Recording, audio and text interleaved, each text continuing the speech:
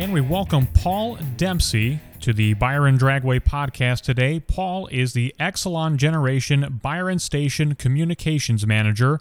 Paul, thank you for taking a few minutes to speak with us today. No problem. Thanks for having me. Now, Paul and the Exelon Generation Byron Station, they are the presenting sponsor of an event coming up this weekend, this Saturday, September 21st. It is the inaugural Juiced Electric Vehicle Drag Race at Byron Dragway. It is a unique event for us, the first of its kind at Byron Dragway. And anybody that's been to Byron Dragway, and that's going to be most of the people listening to this show, know that probably one of the most trademark features of Byron Dragway is actually not even a feature of our track itself, but everyone, as they approach the racetrack from north, south, east, west, they know that they are about to arrive at Byron Dragway, or as we like to call it, the playground of power, just by the very large cooling stacks that are right at the edge of our racetrack, kind of off on the horizon as you're racing down strip. So it's certainly kind of a landmark at the racetrack, and we're excited to not just have a visual side of Exelon Generation down at the end of the racetrack, but to really bring you guys in to be a part of a unique event coming up at Byron Dragway in an electric vehicle race. And this is kind of a natural, I feel like, partnership with Exelon Generation. And Paul, I was just wondering, could you speak really to Exelon and I guess your guys' outlook on electric vehicles and I guess what you guys do and how electric vehicles play into Exelon's long-term strategies? Yeah, sure. From the numbers we hear, I think the latest they're floating is maybe by 2030, half the vehicles in the country will be electric. So it's very interesting as we're trying to move away from some of the fossil fuels, very important for the country.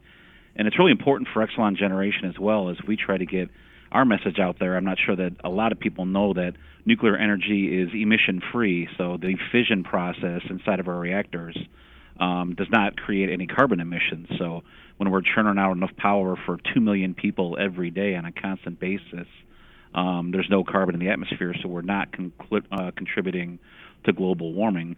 What people see coming out of our cooling tower stacks is just water vapor. That's it. It's not a nuclear material. It's not any kind of waste. It's literally just water vapor. And, it's very interesting. We talk about the future of, when we're putting on events at the racetrack, we can't rest on our laurels, the things that have always worked. We're always looking to the future as well. And there is no denying that electric cars, they're not just a buzzword. They're not just something that you see occasionally. It is a daily thing on the road, on anybody's commute. You're coming across these cars. And this is the first time we've done the event. We're going to be honest. Our expectations, you have to manage them the first year, but you really have to plant that flag for the first time and really know that this is here to stay. I think the headline coming across my desk here today is that Amazon just placed an order for 100,000 vans from the startup electric car company Rivian by the year 2024. So big companies going all in on electric.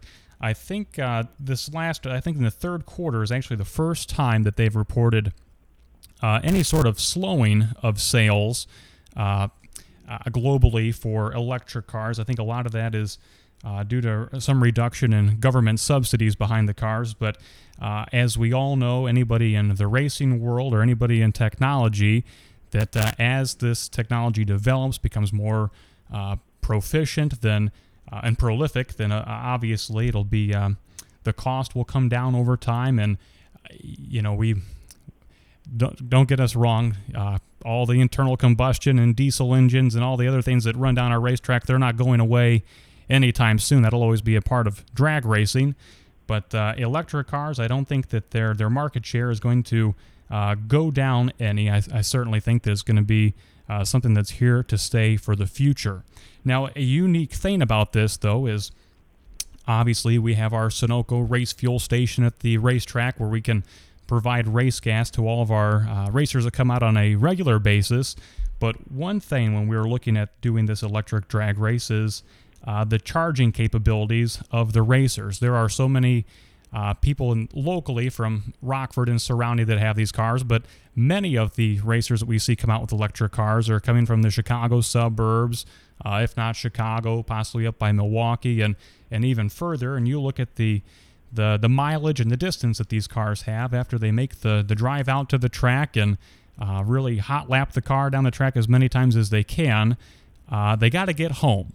So, Paul, something unique that you guys have out there at the Byron station is actually a charging station for electric vehicles. And I think this is just a natural fit between the racetrack and bringing you guys in to be a part of this. Tell us a little bit about what you guys have to offer for the electric participants coming up on Saturday. Yeah, it's really a perfect fit for Exelon Generation and for Byron Station to let these vehicles, electric vehicles, either between heats or whenever they need to come up to our up on top of the hill to our plant, and we have a dozen charging stations up here right in front of our training building. So just a great fit for those folks to be able to know that when they come into town for the event, they'll be able to charge up, and if they want to do that between heats, they can do that. We got employees that are going to be up here to help them get that done and charge up and be ready and juiced up for your event. So we're going to have some fun with it with our employees here and got ourselves some pit crew T-shirts and everything like that. We'll make sure we'll take care of their windows and give them a cold drink and charge them back up and send them back to the track. So we got a carbon-free nuclear power plant charging up electric vehicles. It's just going to be a great event for everybody. Well, that is too cool, Paul. Now, we're going to have on our website, we have a map to actually take you from the racetrack to where the charging station is there at the generating station.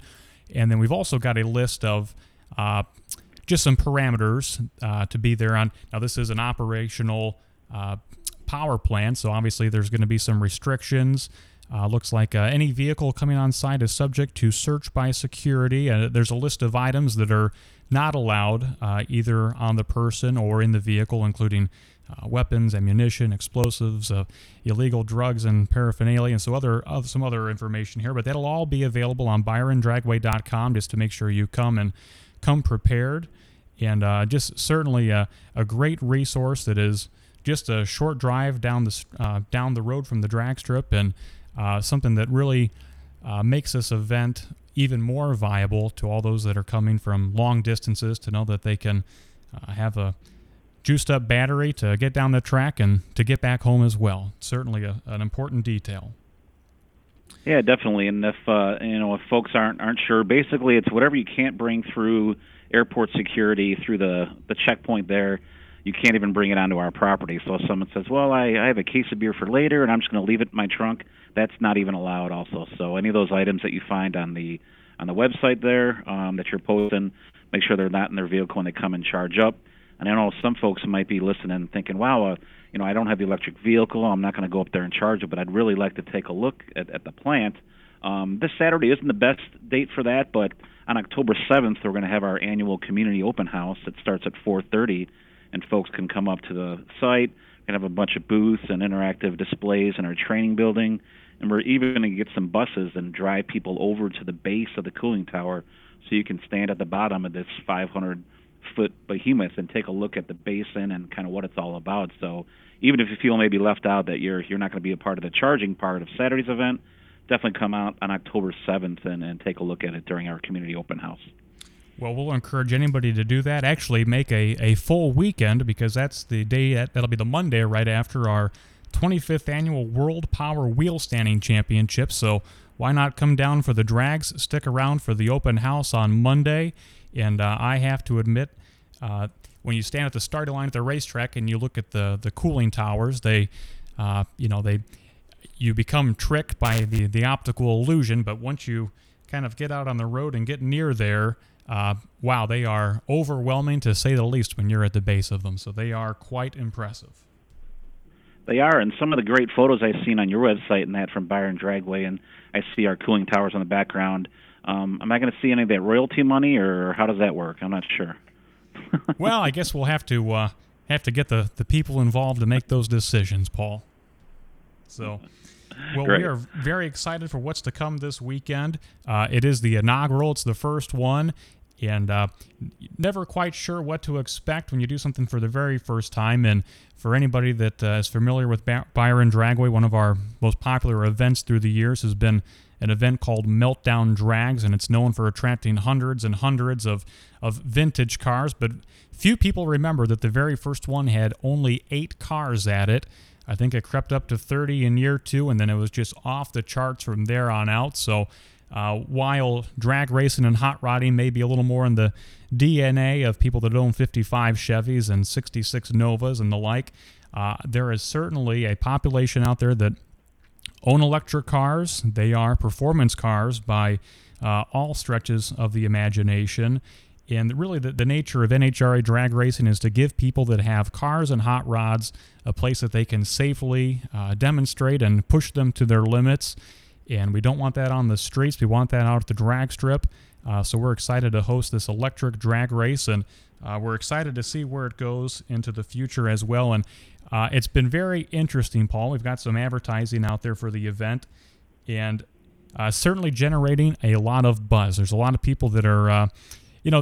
let's be honest, there's some people making some humor out of how it's going to be the quietest event at Byron Dragway history. Some joking that the race fans in the grandstand should actually be making race car sounds for the cars as they go down the racetrack. So it'll be unique in that sense. But you also pick up a lot of people leaving comments in all of our social media, and they are talking about whether it's a internal combustion engine that runs on nitro or alcohol or racing gas or whatever the power plant.